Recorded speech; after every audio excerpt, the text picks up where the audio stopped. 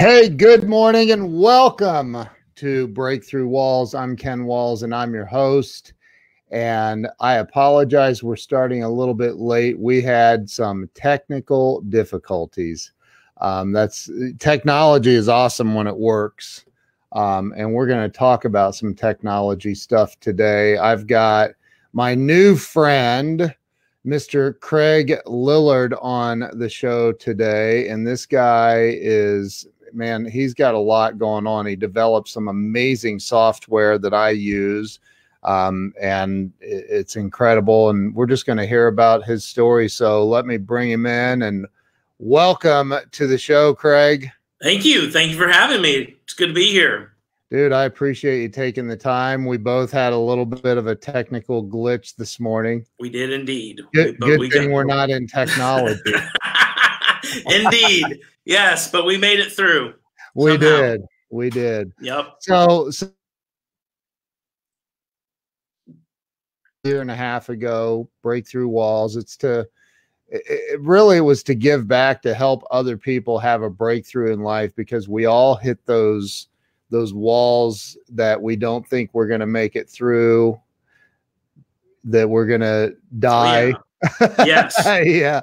Yeah. And not get through. And, you know, I think that it's encouraging to others to hear how other people have made it through. So let's start with talking about where you were born and raised. Yeah. I was born in Miami, Florida, and back in 1971. And we lived there for about 6 years. My dad was a pilot. He flew for Pan Am. Remember Pan Am back in the day? He was a 747 captain for Pan Am. So wow. Yeah, so he flew out of Miami, and so we needed to be near Miami. So we eventually moved up to Orlando, and that's where I grew up, and was there all the way up until I came out to Texas. I went to Baylor University out here in Texas, you know, when I was around 18 or so. But yeah, spent most of my time in Florida. Florida native, love Florida. Wouldn't mind going back there someday, actually.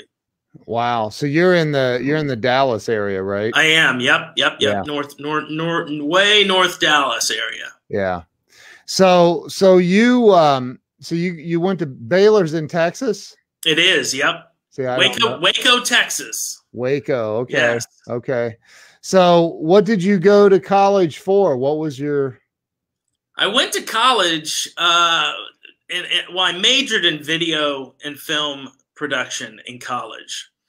My plan was actually to go work in a church with teenagers. So I really only majored in that just because it was fun to do. It wasn't something I thought that I would do eventually, but it all kind of came around, and I ended up using that video that I learned, because pretty much every company I've started has been video related in one way or another. So yeah, it was good. It was fun. It was a fun major. Wow. So where did that lead you after college? Like, yeah, I did end up working with students. I got my master's, then I started working in a church with students in Charlotte, North Carolina. Got married, moved to Charlotte, and I was there for about 4 years. And about 4 years in, while I was there, I started developing websites on the side, and I always loved technology. Had my first computer when I was like 12 or so. I mean, when there were very few computers to be had. It was a Texas Instruments computer. You loaded your video games on a cassette tape. Yep. And I had the Commodore 64C. That was the second one that I had, was my Commodore 64. And yeah, I told this story on another podcast how I wanted a modem so I could hack into my school and change my grades like Ferris Bueller did. But no, that was all fantasy. No schools had modems back then. There's no way to hack in or change your grades.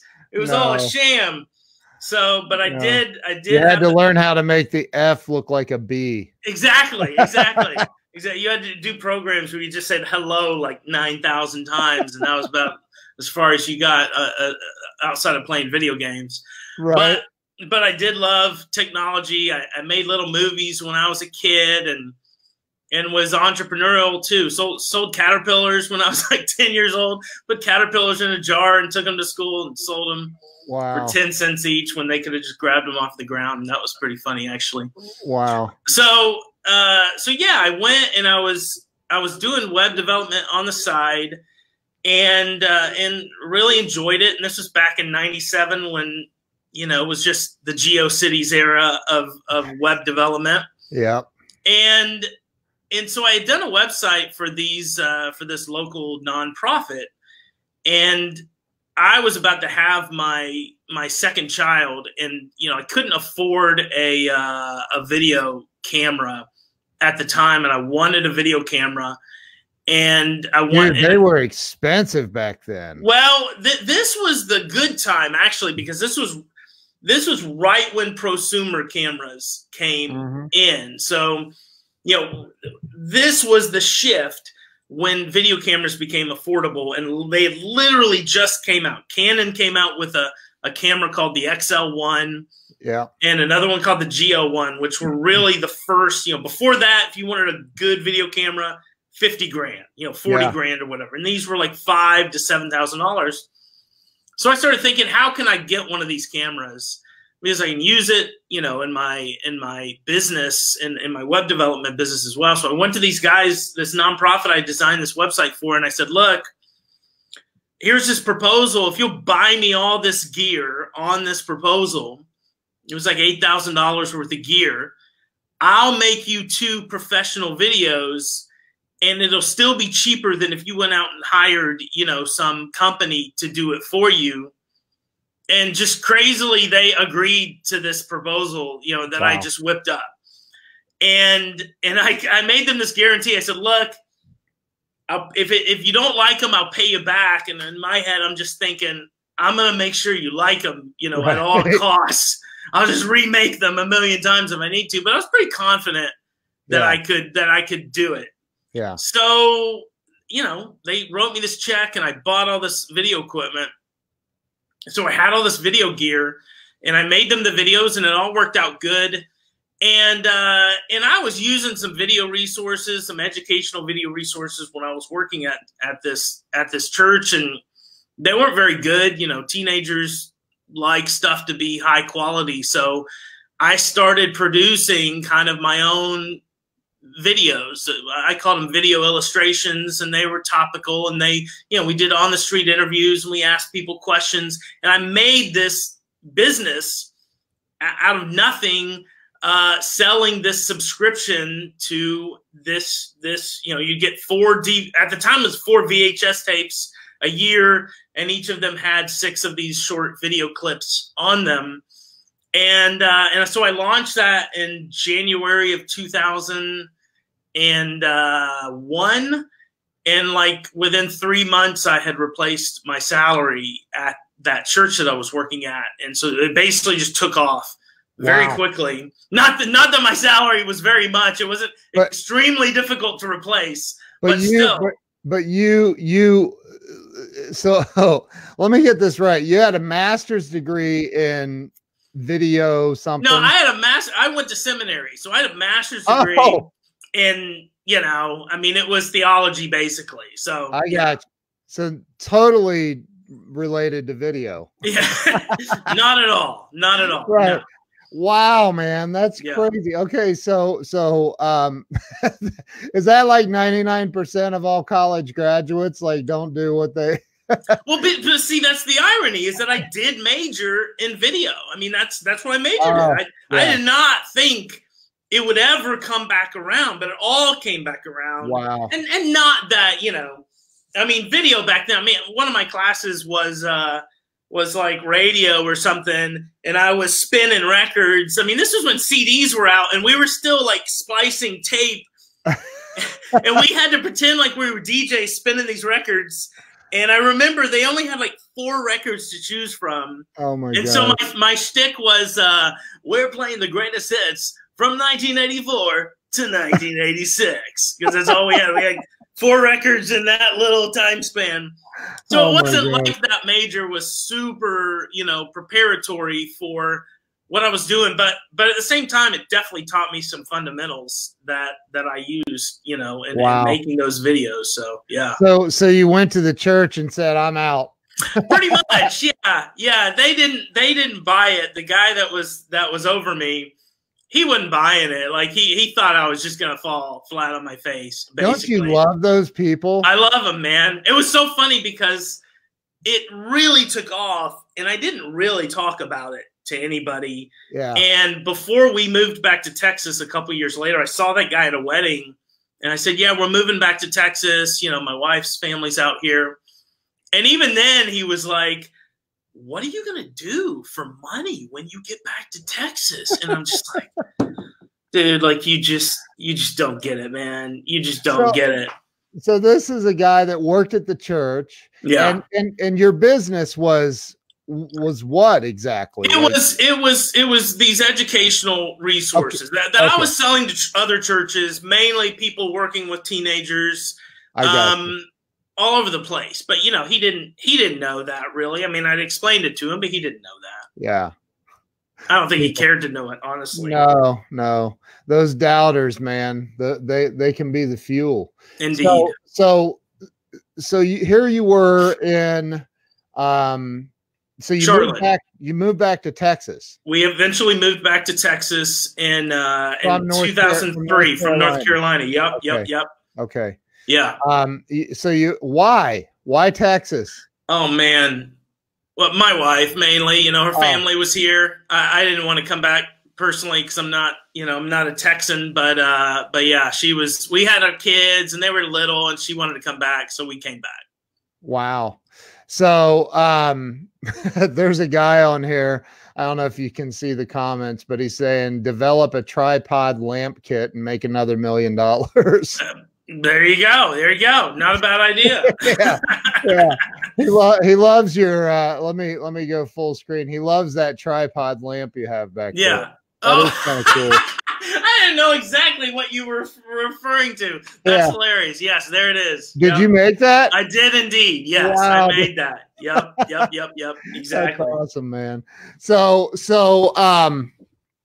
you go back to Texas. Now, when you were selling this stuff, because I built my first website in 1994, right? The internet was somewhat new. Yeah. I mean, as far as getting out on ISP, you could do stuff on GeoCities and AOL. And I think even was MySpace even, I don't know if MySpace. No MySpace. So. It was, YouTube definitely didn't exist. Yes. And so, we're cut from a similar cloth, I'd say. Yes, definitely. But you know, you see, you go back to Texas, and I've done that where I move to another city and I take my business with me. Yeah. And that it can be challenging, real challenging actually. But were you selling all over the country? How were you doing it? It was all online. So everything was online. I mean, apart from online, we did some conventions, you know, but that was it. So it really wasn't that big a deal for me because that was one-man show, you know, at the time. I mean, I had kind of like one person that kind of filled orders for me and mailed out packages. So yeah, it wasn't a big deal. Ended up getting an office with my brother. He lives here. My brother lives here. So we got an office together. And ended up hiring a couple kind of college guys out here. So yeah, that transition was not a super big problem. So were you? And I'm trying to understand exactly. Were you selling video assets to these youth groups or to? I'm not sure. I understand. Like B-roll or no. So let's say you're talking about patients. 1 week.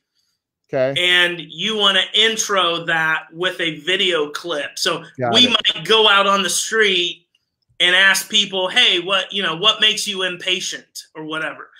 Right. Get a bunch of answers, cut it together in kind of like an MTV style editing. Yeah. With some music, or we might go interview somebody who went, kind of like a Dateline style video where they went through some really difficult thing and they had to have patience. So we would have 6 of these different video clips, 2 to 3 minutes long. And then, guys that were wanting to use video to, and with teenagers, it's something you want to do, Yeah. So it was something that was very popular. And back then, churches weren't really using video a lot. Right. Now they are using it like crazy. But we were definitely one of the kind of on that verge of, kind of bringing video into churches, letting them kind of modernize a little bit. Got it. Okay. So what ended up, are you still in that business? No. So interestingly, a couple of companies launched, and this is all, this is what disruption does to you. So a couple of companies launched, and their model was to crowdsource basically what we were doing. So a couple marketplaces came out and said, look, anybody with a video camera can create video content like this, put it on our marketplace, and then you can just download one video. So once these launched, they come to me and said, hey, why don't you put your stuff on our website?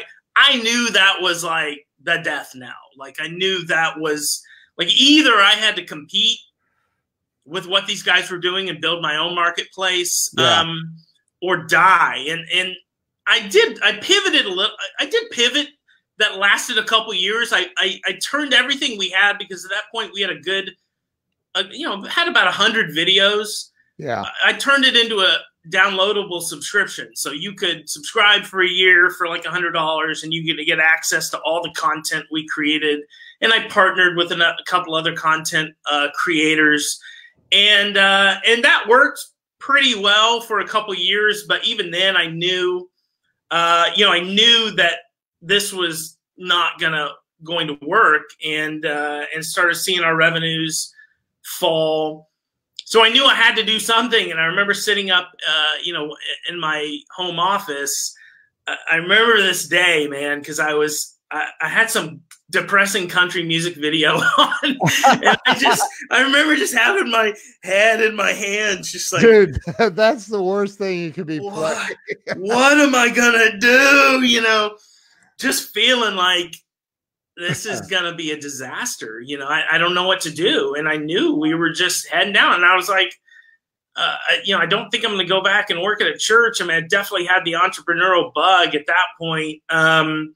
So, I was at a crossroads, and I had to figure something out, and our lifestyle had changed. We were doing well. We had a good, strong business. I wasn't getting paid a church salary anymore. So, I had to figure out what that next thing was going to be. And thankfully, I figured that out.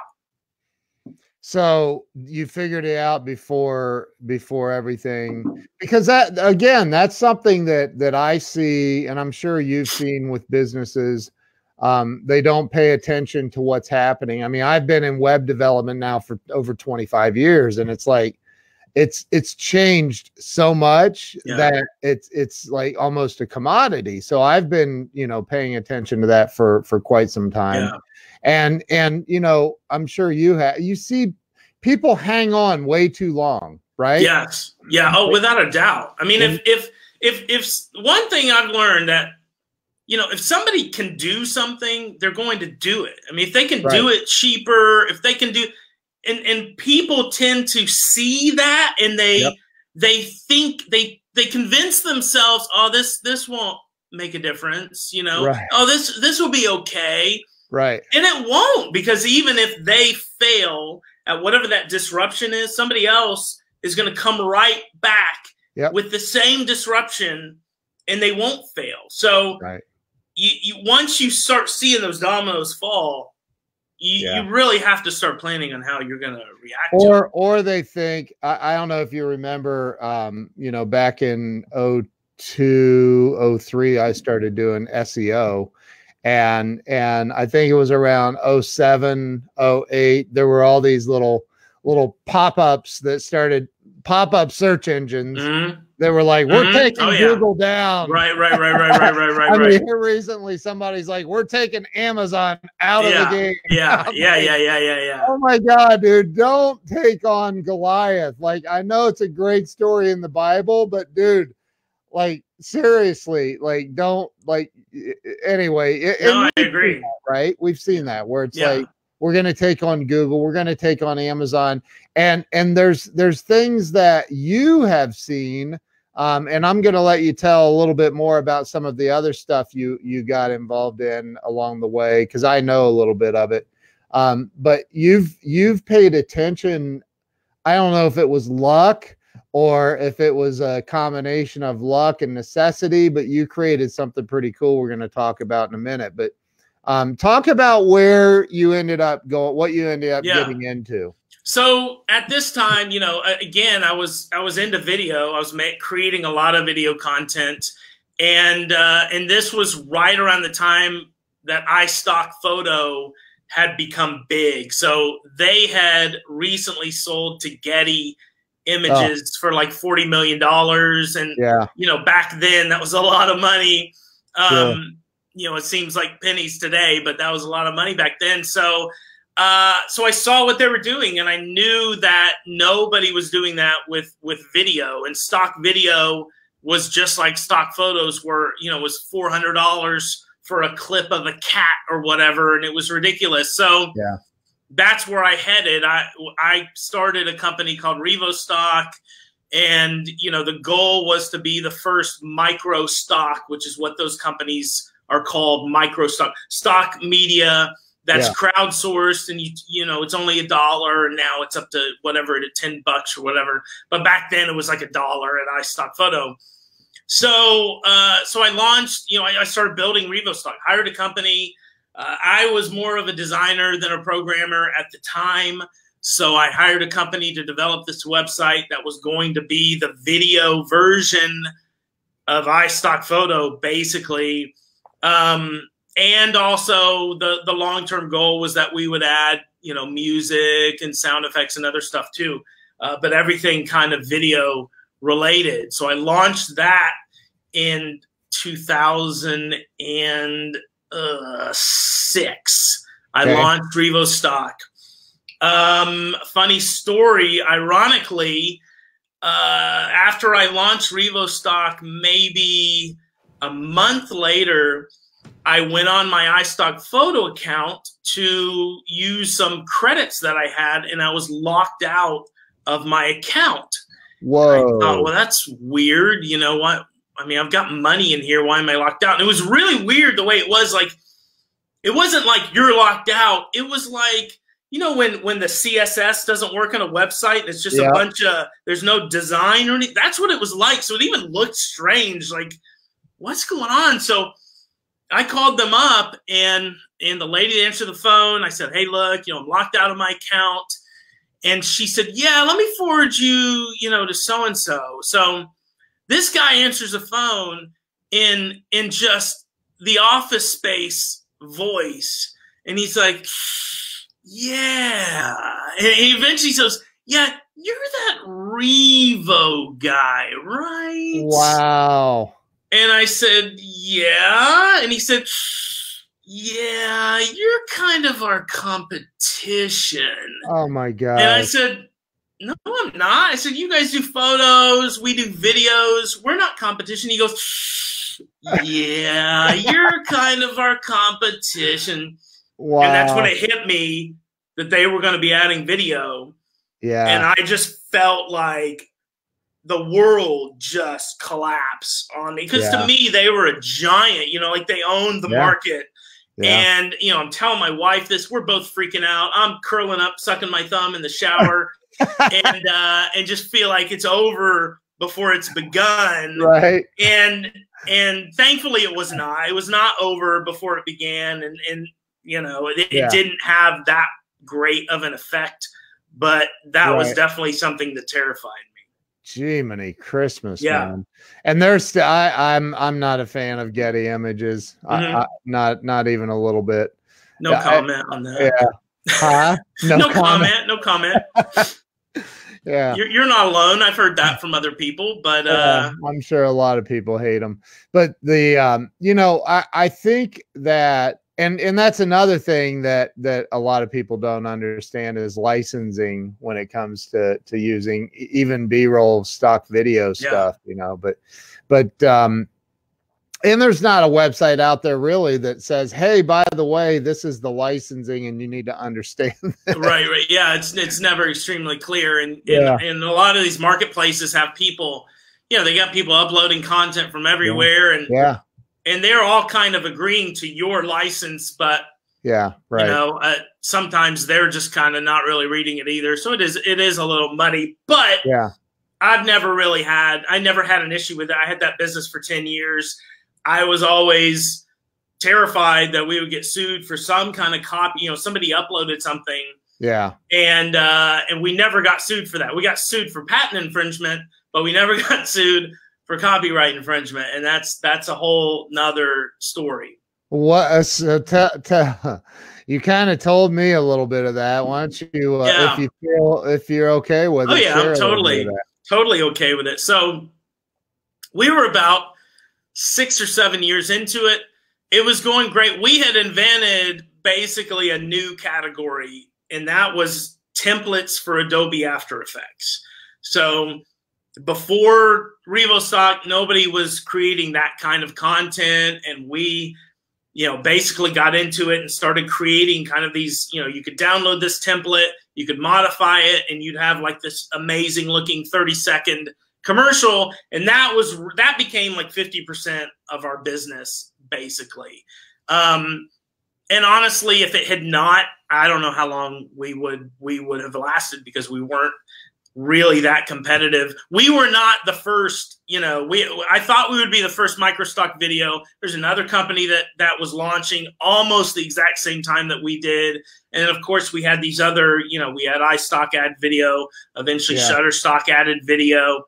So that became a lot more competitive. So that was our niche, and it worked. You know, these After Effects templates worked really well. And we also sold a good bit of video footage and music. But about 6 years in, I'm sitting in bed with my laptop one night, and I get this email, and it says, hey, you know, I'm this attorney in Arizona. You know, I understand you've been sued for patent infringement. If you need help, let me know. And I'm just looking at this email, just baffled. You know, I mean, it's 9 p.m. at night, sitting there watching Netflix or whatever. And, or actually back then probably watching DVDs of 24. I don't think Netflix was around, but you know, I'm show this to my wife, and we're just like, what the heck? So I Google, you know, RevoStock versus or whatever. And up comes this lawsuit, this patent infringement lawsuit. What? So that leads me down this path over the next couple of days to understand what was happening to us. And what was happening was we were being sued by what's called a patent troll. And patent trolls, what they do is they gather up patents, usually vague patents, that they can use to sue as many companies as they can. And when they sue them in East Texas. They bring them out to Tyler, Texas, or Marshall, Texas, because that whole area has become this ecosystem for patent trolls to thrive and win, basically. So they're confident that if they bring you out there, the likelihood of you winning is low. But even then, to defend yourself is like $2 million. So we were basically screwed from the get-go, because there was really no way that we didn't have investors. It was, my company was all privately funded. Wow. We didn't have $2 million laying around. Most definitely we did not. So It looked to be a disaster, like from the get-go. It looked like it was going to just ruin us. What was the patent that they said you had broken or stolen or whatever? The patent was, and I'll try to describe it as best I can. It was for a negotiation system for negotiating the rights of like movies or TV shows. You know, that was as I understood it. So if you're like a TV station in Japan and, you know, you want to show Jaws on Christmas Day at 2:00, you know, you would have to negotiate all these terms to be able to do that. So this software made that possible. But with these patent suits, I mean, you can sue for really almost anything as long as it's close enough. So because that had to do with licensing media and we had to do with licensing media, it was just that's really what the connection was. We had a static license with an I agree checkbox like everybody's had forever. Right. And there's no negotiation, there's no back and forth. It's just you get what you get and you don't throw a fit. You click I agree and you download your video and that's it. But you know, the judge, I mean, this is the interesting thing, is that there were about 5 judges that handled patent trolls in Marshall. 2 of them, their sons were attorneys for patent trolls. Oh my gosh. Okay. So one of those was one of our judges, and he's not there anymore. But I mean, it's like, like it's just, and so the judge never threw us a bone. I mean, never through the whole thing. You would have an event where you would hope for some relief. It would not. It just over and over would not happen. So that went on for 2 years. And it still wasn't over. And I think the actual court date was like 3 years. And I can't go into it a whole lot, but I would say it was dismissed by just miraculous circumstances. And I will say, you know, that I reached out to somebody that was able to help with it. That is a crazy story that if I told it, you probably wouldn't believe it, honestly. But it was amazing. So it actually, you know, I reached out to this person, and within a month, it was over. Now, part of the reason for that was they had bigger fish to fry, and quite frankly, one of the group that was in this settled. One of the companies settled with them. There were 4 companies. They sue in chunks. They sued 4 companies. One of them settled. I think they had their precedent because the next month they sued everybody. They sued iStock, they sued Shutterstock, they sued Envato, they sued Getty, they sued everybody. And, you know, so that was, you know, maybe the reason why they were willing to let us out of it, but it was great. But the thing was, at that point, we were in trouble. Like, I think I told you that the time we were sued was at the same time that Google rolled out their SEO updates that hit us, and we dropped like 30% in traffic in like 3 months and 30% in revenue. So we had like this storm of stuff going on, and our revenue just started dropping. So at that point, I had just met with a guy who said, I think you need to file bankruptcy and just be done with it. He said, this lawsuit's not going away. You need to file bankruptcy and give up, you know. But he also told me to go talk to this person that I ended up talking to. So once that was over, you kind of got a second win. So I sent an email out to the people that sold through us, and I said, hey, this is what we've been going through. You know, do you want to throw in the towel, or do you want to try to come back from this? And everybody resoundingly said, let's try to come back. And that's what we did for the next 2 years, and it didn't work. And we just basically ended up, you know, one morning I came out and brought the website up, and it was a blank page because our hosting company had shut us down. And I had already planned to sell my house at that point. And we closed on selling our house in like 7 days because it it was all coming crashing down very fast. Wow. So, and that was yeah, go ahead. When you're in that, like, and I've been there, especially when Google changed the algorithms, the penguin and panda updates, and their stupid names for those updates. Yeah, right. Yeah, all cute, all cute and fuzzy. Yeah, I used to like penguins and pandas until that. But you know, like when you're in that, and because I've been there, but I want to hear your, you know, like you feel like your world is just coming up, like it's not going to get better. Like you just feel like there's no hope. There's everything that I thought I knew, I don't. Yeah. Everything I had done successfully no longer works. And I'm a loser. Yeah. And all of that stuff, man. Yes. I had a vehicle repossessed in front of a bunch of employees one time. I was like, this sucks. Yeah. Yes. You know? So tell me how did you get through those emotions? What were some of the things you were experiencing, and how did you get through it? I mean, you know, obviously I have a background. I have a faith-based background. So faith is a big part of that. I kept just trusting that things would be okay. But you know what? They're still not always okay. And right. But that did help me get through it. And but I think the biggest thing is just I wish I had known more people that had gone through that.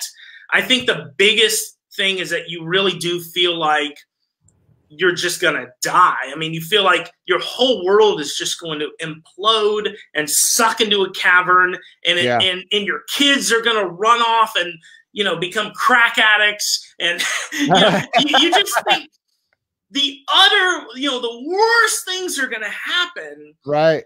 And that feeling keeps you from making decisions that you need to make, I think. And it's awesome when somebody says, you just got to turn it over to God. It's going to be okay. Right. Yeah. What if God doesn't want it to be okay? You know, you're like, I have a master's degree in theology. Exactly. All right? Don't preach at me. What if he has other plans, you know? Right. And I did think about that. I thought, you know, what if God does have other plans, and this is not like, this whole situation that I had built, this marketplace, was not going to be an easy Band-Aid rip. Right. And it was going to be a slow, painful tear. And I knew that. And but I also felt like, because we had this marketplace, and because there were people depending on us, and they were selling content through us, I felt like I had to go down with the ship, basically. Yeah. Like I just felt like I could not just give up and say, oh, well, sorry, you know, you're going to lose some money. I'm just going to quit.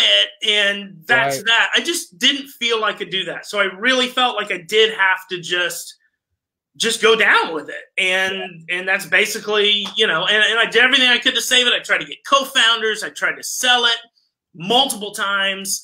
Tried to sell it one time. It got all the way up. 6 months in, they said, we're going to have an offer to you on Thursday. Our attorneys are going to contact you. And on Wednesday, they said, nah, never mind.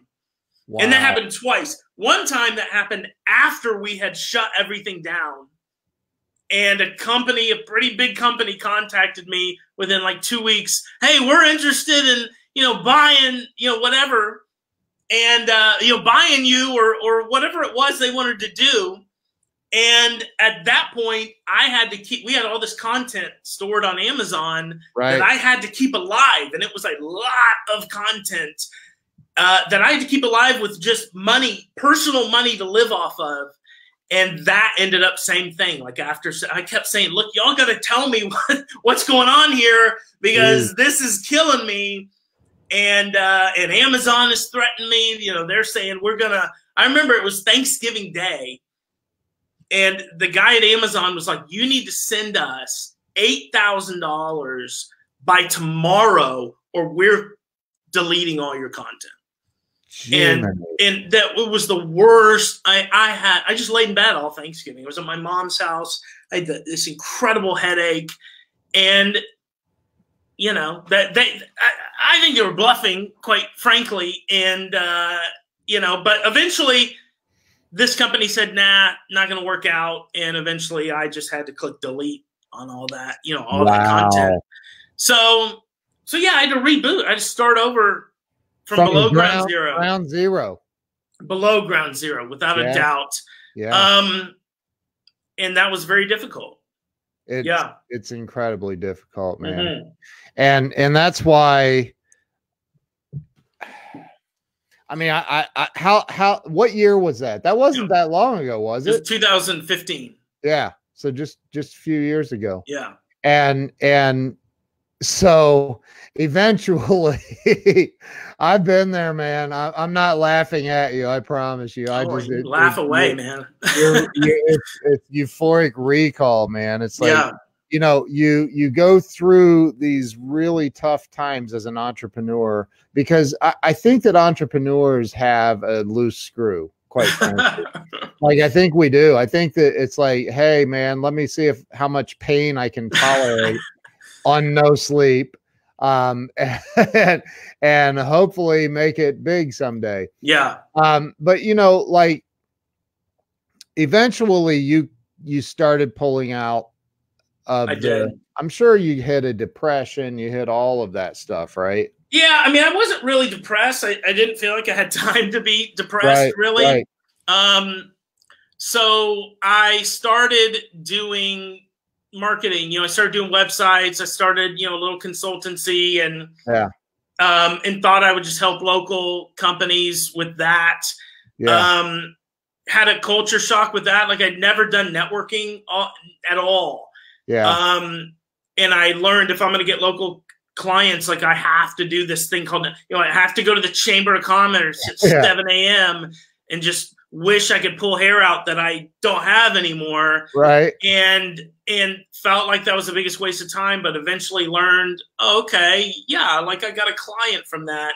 And so I started rebuilding that way, but that was never the long-term goal. Like, the long-term was, I have startup ideas I want to do again. Yeah. And, you know, I don't think I want to have a marketing agency long-term. I'm not totally sure, but I'm pretty sure I don't. Yeah. But that first year was nightmarish. I mean, there were days I was scouring for gift cards that I could go sell, literally, for $20 or whatever. I mean, it was crazy, but at the same time, and I only told my wife this recently, there was a little thing inside of me, like, this is a challenge, man. I want to come back, you know. I want to come back from this. This is a challenge, you know. Yeah. There was that part of me that was kind of relishing in it a little bit. You're like, I'm the Phoenix. And yeah, there was. I didn't, like I said, I'd never tell my wife that, but there was that part, man. And I think that's just maybe that entrepreneurial thing. So, you know, and I think that helped a little bit to kind of get through it. I want to point out something, because look, I didn't go to college. In fact, my senior year, they said you didn't get a credit in biology and you need that to graduate. And I tried negotiating with them, and that didn't work. So I just said, well, then I'm out. I'm done. Yeah. You know, I'd already been programming in basic language and had a really good firm grip on all that. But, you know, I was, you're incredibly educated. I mean, you have a master's degree, and here you are, and it's in theology. So, like, you know, it's literally all about faith. And here you are, like, your company, everything you tried to do wouldn't stand. And and you were questioning, I'm sure, your faith. I'm sure you were questioning everything, right? Yeah. Without a doubt. And I want people to understand that it doesn't matter where you come from on the education or the socioeconomic scale.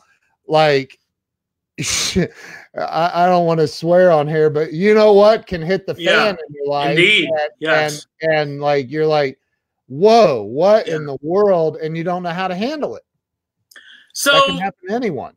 It can happen to anyone. And after this happened, I started talking to people, and people were telling me their stories. So that's when people start telling me their stories. You know, that's when people start saying, "Oh yeah, that happened to me." You know, I went through the same thing and lost everything.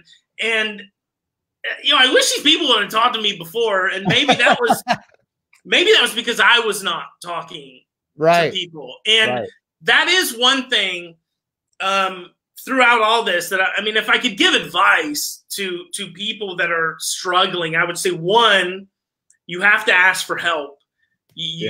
Help. People want to help you. And I had people help me along the way that was just incredible. Like other entrepreneurs that I barely knew that chipped in some money. I mean, mind-blowing stuff all along the way. Yeah.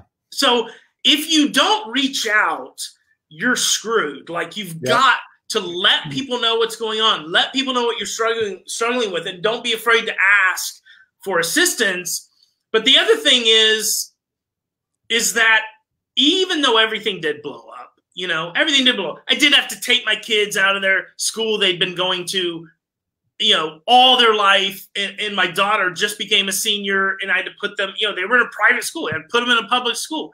Had to do a lot of things, sell our house, move into an apartment that we just kind of thought was just going to blow everything up. And it didn't. It didn't blow everything up. Right. And my kids didn't become crack addicts, and it taught them great lessons. And looking back, I think it was great for them. I think it was great for all of us. I think it taught my whole family great lessons. And humility and everything. Oh yeah, humility and you know, and a better understanding of money and managing money and what you need and what you don't need. And so all that was really valuable, and also I think helped set me up for any future, you know, business as well. I mean, there's a lot that I, you know, will do differently going forward. So I cannot believe we've already been on here 47 minutes, man. That's crazy. So let's segue into the good stuff, man, because you know, you and I'm trying to think how to frame this, but you know, I came across you through a Facebook ad, I think. And I've been looking for a long time. I told you, like, dude, I've been looking for something like this for a very long time. And apparently so had you. Yes, and you're like, this is bull crap. I can't find it. So I'm just going to develop it. And dude, you've developed something that honestly, I use it almost every day now. And it's incredible. Like, it's absolutely mind-blowing incredible.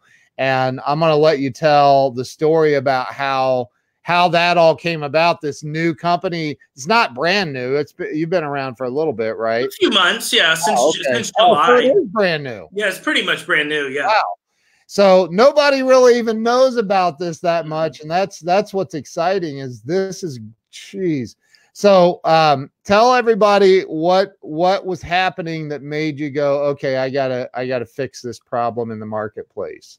Yeah. So, you know, I have obviously a lot of background in video, and watching what's going on with, you know, this whole gold rush of video content. And, you know, as I'm sitting at my computer with my head in my hands, you know, I'm not doing nothing. I'm watching YouTube and Facebook and watching Gary Vee and watching Casey Neistat and seeing, you know, this change and this video content that's starting to come out, and realizing that you know, when I started Revo Stock, my mindset was video is coming, like everything's going to be heading that way. But I didn't realize like how far ahead that was and how far off that was. It was a lot farther off than I realized.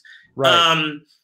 But I feel like now, like the wave, you know, we're at the crest of the wave and it's starting to just go nuts and everybody's starting to realize that they have to get into video. So I was going to create a program to help people create better video content, you know, specifically content, you know, the traditional, I mean, I've made video production traditionally, you know, with filming people and lighting and all and trying to make it look amazing. But this video content thing's a whole different strategy and it's a whole different thing. So, and there's lots of people just whipping out their, you know, their webcams and they're creating video content and it doesn't look great and the sound is not great and the lighting is not great and they don't know kind of these basic little tweaks that you can do to make it look so much better or sound so much better. So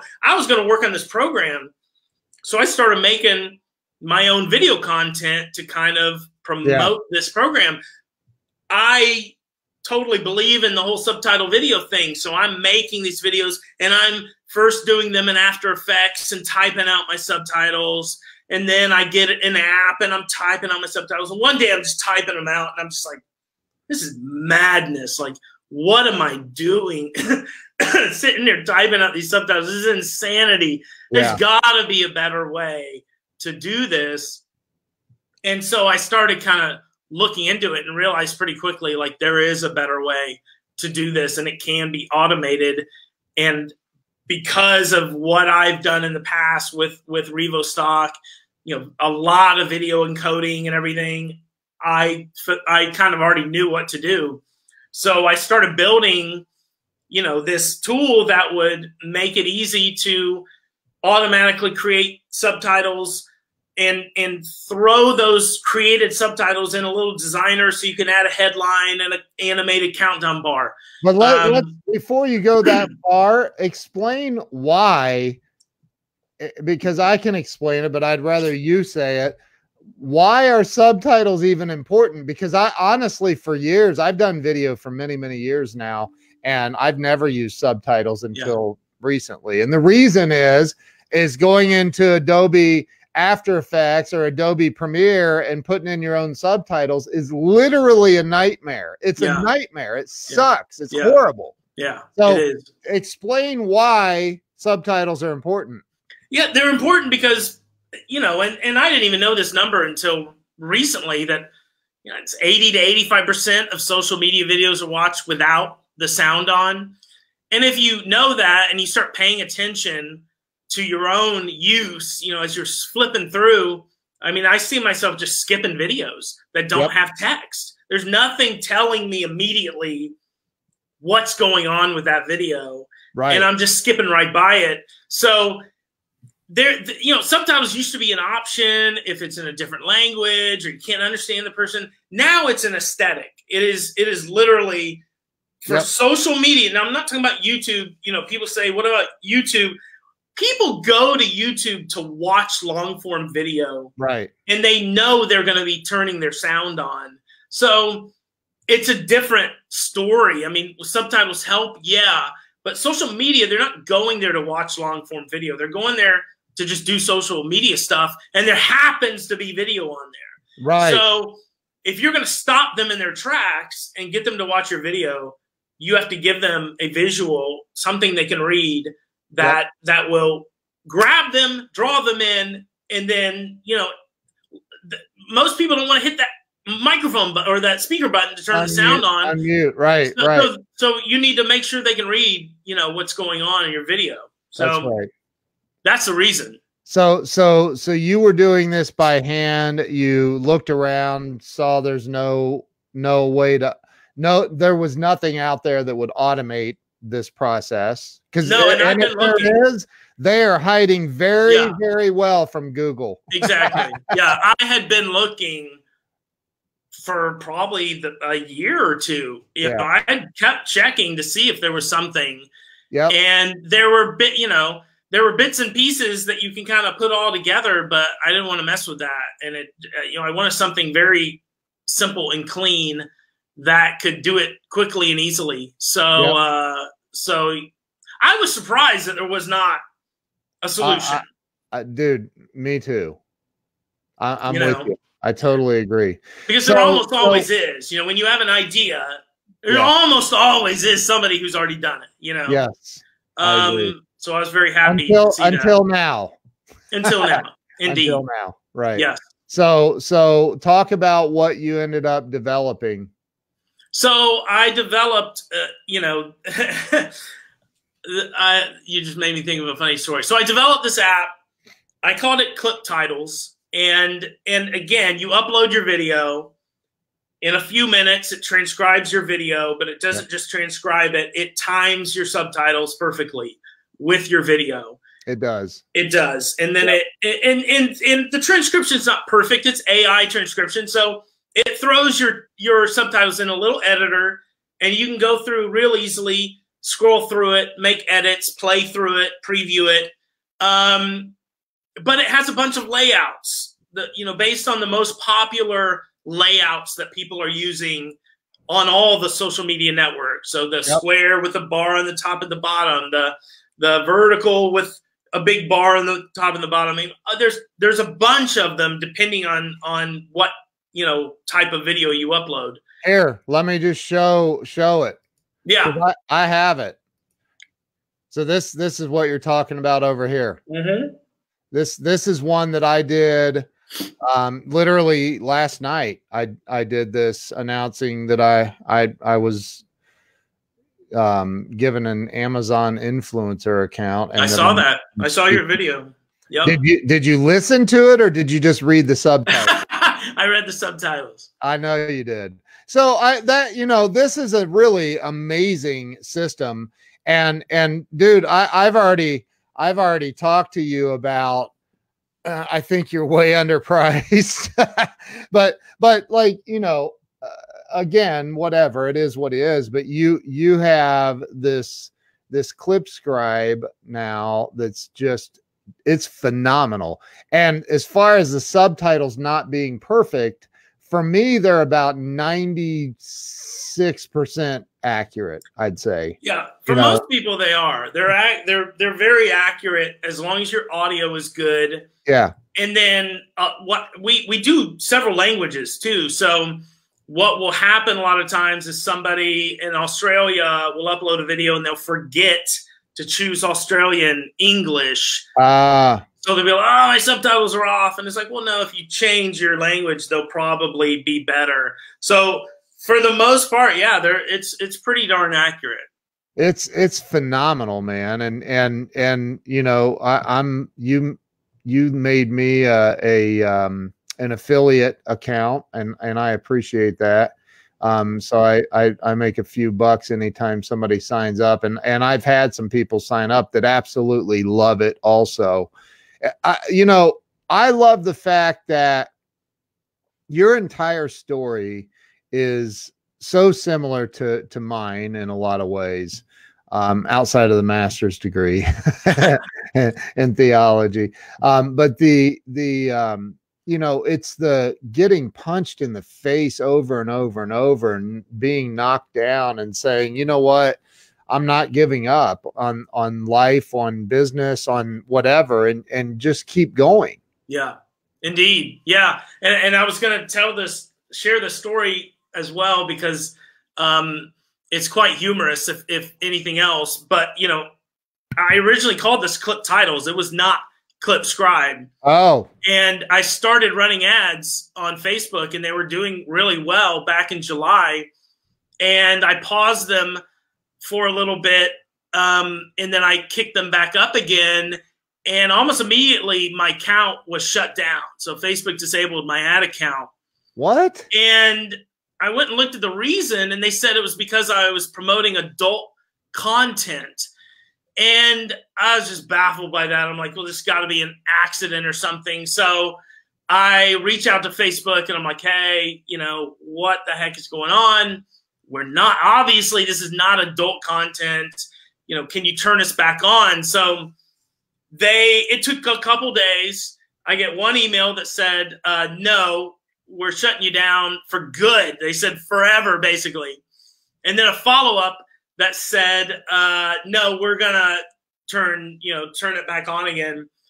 Jeez. This went on for 2 weeks straight, basically. And eventually I had to realize that their filters were seeing the word titles.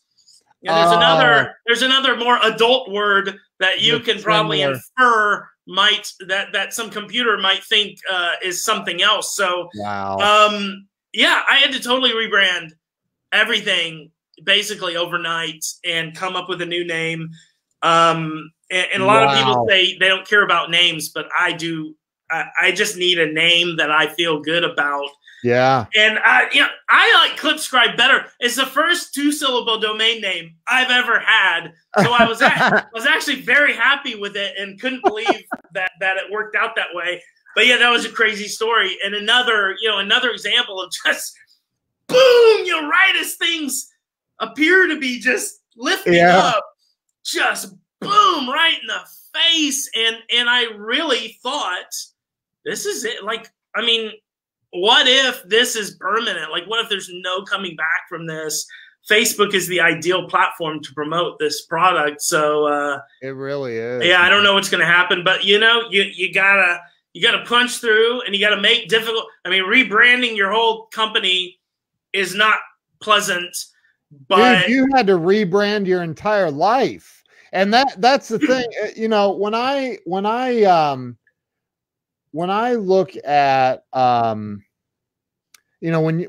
you think about like other people and you see, because I've seen other people, I do a lot of coaching, one-on-one coaching, and I see people that have been through the ringer, man, and they've almost not given up on life, but kind of given up on ever pursuing a dream again. And I, that's one of the things I do is wake them up to their potential. But I mean, like, what do you think, in your opinion? And we're a little bit over the hour. I apologize for that, but I want to just finish up with a couple of questions. What do you think, in your opinion, is the number one thing that keeps people from success in life? Because this ClipScribe, by the way, just so everybody knows, it's really starting to take off for you, right? It is, yeah. Yep. And it's cheap. It's what did I pay? $49? Yeah, $45 for a whole year. For the launch. That is for the launch special. So that is not forever, but that is for now. So that's insane. If you want to partake, now is the time to partake. Now, that will not be forever. $49, y'all. Like $49, and you can have subtitles on your videos. Unbelievable. So what do you think what holds people back? What keeps people? Again, we've been there, you've been there, I've been there, where it's like you watch your dream crumble, right? And you don't stay stuck there. You want to stay stuck there, but you don't. You see other people. What holds people back, man? I don't know. I mean, it's a hard question to ask, because I can answer from my perspective, because I have not had a real job, since 2001. So general success, kind of like in the workplace, I don't feel like I can really speak to. I think when it comes to entrepreneurial pursuits, I think that once you do one, you realize you can do more. So and the more you start, the more you realize you can do more, and the more you realize how accessible it really is. So people talk about limiting beliefs and all that, but I mean, that's really what that is. Like, you think, oh, this has got to be so much more difficult, and it might be, but if you can get through those hurdles, you will start to stair step. And then I feel like you start to really feel like, I can pretty much do this. I think, as long as there's a reason, there's something I can grab onto. Now there may not be something you can grab onto. And, I got lucky with, this kind of idea that all kind of worked out. But I would say people don't believe that they can do something, so they don't head in that direction. And I always say, if you have an idea and you think it's a worthy idea, head in that direction. You know, start moving in that direction. And you know, coming from kind of a faith-based mindset, I would always say, you know, I'm gonna head in this direction, and if God didn't want me to do it, He'll shut it down. But I'm gonna head in that direction, and see what happens. So I would say, you know, head in that direction. Start making little stair steps. Start doing little things, and as you see little victories, you know, as you conquer little things, and you can start to expand off of that. And really, once you start seeing things start to roll down the hill and you start making progress, then everything just starts kicking in, and I feel like then your drive will kick in, and you're going to want to work late or do whatever you got to do, you know, to make this thing happen. That's what I would say. So let's finish with somebody is stuck right now. They know that there's something greater and better for them or their life or their family. They're stuck. They don't know what to do. Maybe the electric just got shut off. The car got repoed. The you know what's hitting the fan right now, and they just don't know what to do. They don't know which way is up or which way to turn. And they call you. Yeah. And they say, Craig, this is what's going on, man. I just feel like I've lost all hope. Yeah. What are you going to say to that person in that moment to bring them back? Well, I mean, really just practical stuff. Let people know, like you're letting me know what's going on, and let me see if I can help you. You know, if you're trying, I mean, obviously if you have a job, then you have a job. And if you're not able to meet what you need to meet, then you need to come up with some kind of a side hustle. But if you were in my position, I would say start networking, find people that, you know, can help you essentially. Right. I mean, that was everything to me. You know, I did start getting involved in networking groups, and that was a huge lesson for me. If I had understood networking back with RevoStock or these, you know, or my previous company, I think it would have really changed things. I would have made more connections and more business development opportunities.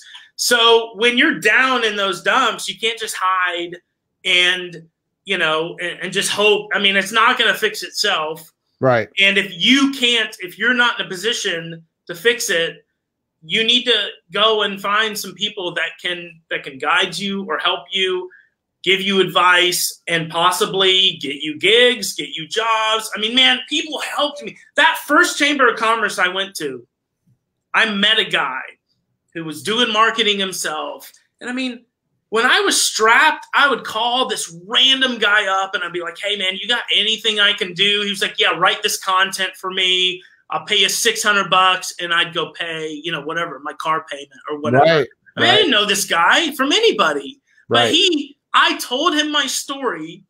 He got it. And he understood, like you understand, like most people understand you're going to have hard times. And he said, hey, let me help this guy out and give him some work to do. So don't hide, you know, tell people about what's going on, and people are eager to help you. So essentially take massive action, man. If things are going wrong, as my buddy Grant Cardone says, when things are going wrong, go 10X. Like you gotta turn up the heat, man, and everything you're doing.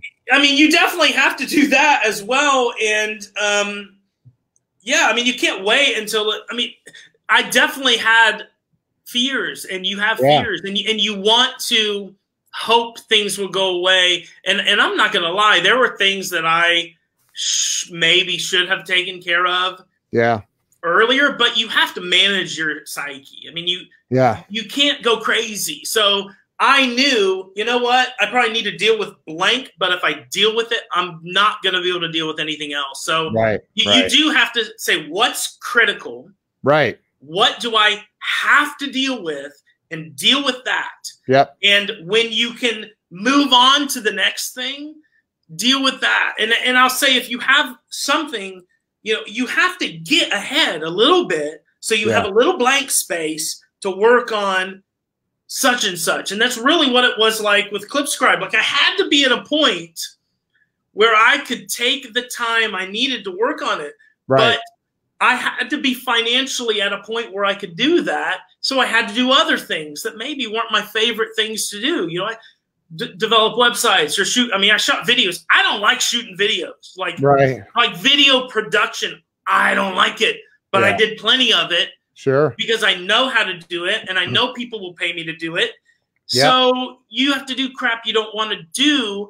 And when you get to a point where you have that, okay, I got a little downtime. Yep. Let me make some progress on blank. Yep. Do this, make progress, do this, and get to that point where then you can start getting somewhere where you can start making money from the thing you've been making progress on. Yep. And then start stair-stepping that. So that's it, dude. What an incredible story.